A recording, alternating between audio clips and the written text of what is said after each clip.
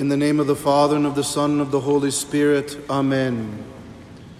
Good people, on this beautiful Christmas night, I wish to share with you a message some of you may already know, but is worth remembering.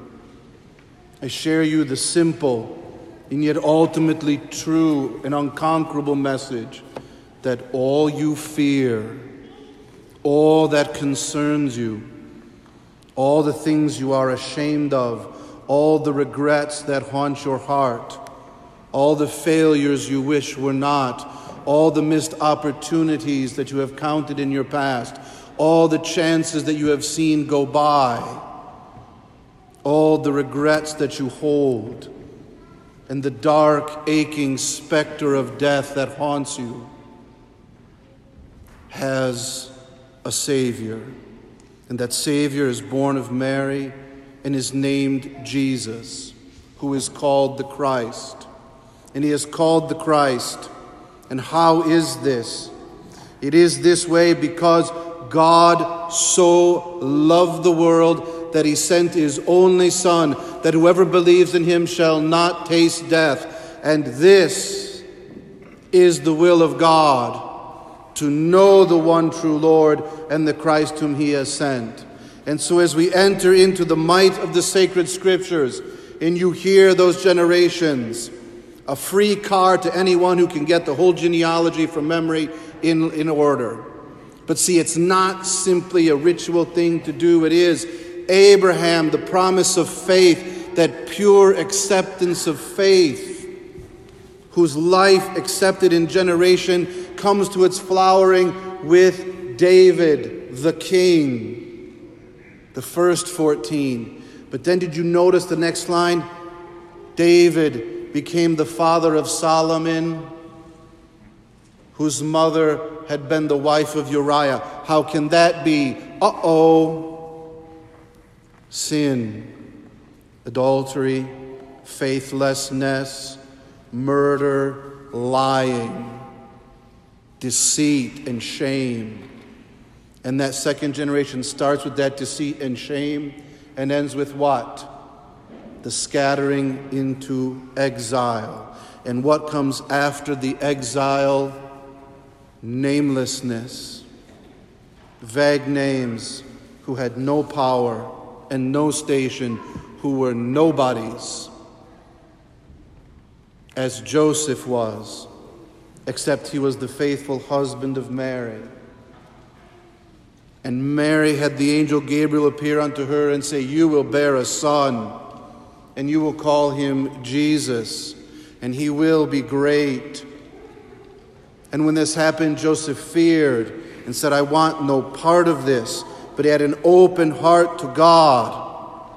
And that endless cycle that begins with sin, all the things that haunt us, that begin when we do what we know we shouldn't, when we don't do what we know we should.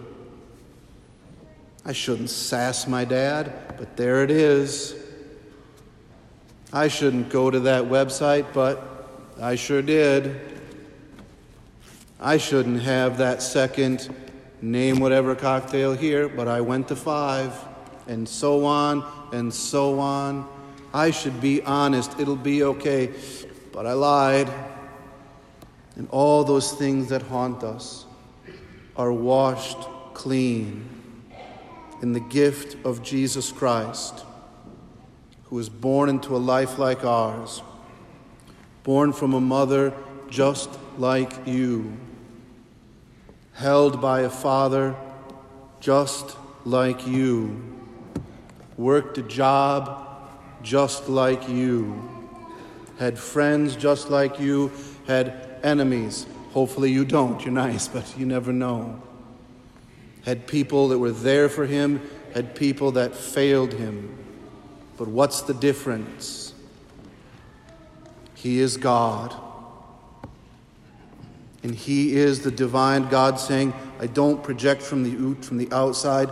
I love you from the inside, wide open in the beating heart of the living Savior, Jesus Christ. And if you say Jesus is Lord, And if you go into the confessional and repent of your sin, you will know that endless freedom. And if you come to this altar at the communion moment and in your faith you say, that is Jesus, God, man, you will know him intimately in your own heart. And if you go out there and speak to him in your prayer and obey him in your life, blessing those who curse us, praying for those who persecute us, letting our yes mean yes and our no mean no and nothing else, having the purest of hearts towards our neighbor. And if they strike us on one cheek, we turn the other. And if they ask for our shirt, we give them our cloak. And we do good to all. And it's hard. But it is the endless peace. Peace the world cannot give. And it starts with the confession of his name and saying, I will sin no more. And I will come up to this altar rail not because it's my turn, but because I'm in love. And I want to know him intimately, heart to heart, close to close, word to word. And here's all my fears. And here's everything I don't know. And here's all my hopes. And here's everything I want. And that is the glory of the Christian faith. That is the glory of Christmas. And in that message, I wish you peace. I hope your Christmas goose is delicious.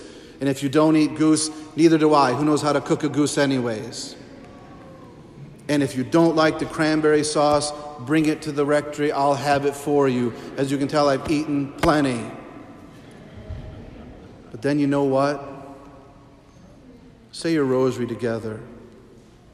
Husbands, thank God for the wife he gave you. Wives, thank God for that lout who picked you. If you can't be with your husband or wife for whatever reason, tell God you're grateful for the ones you do have. And you're happy for your children, smart Alex though they might be. And kids, try to pray along. It gets fidgety, I know.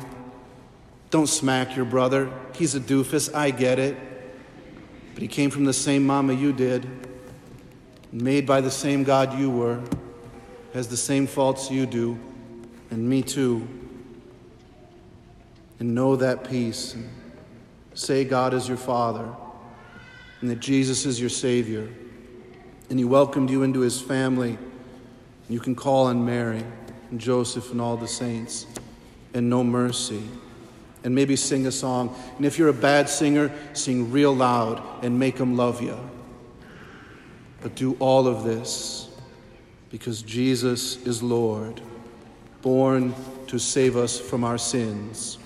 And that is Merry Christmas. In the name of the Father, and of the Son, and of the Holy Spirit. Amen.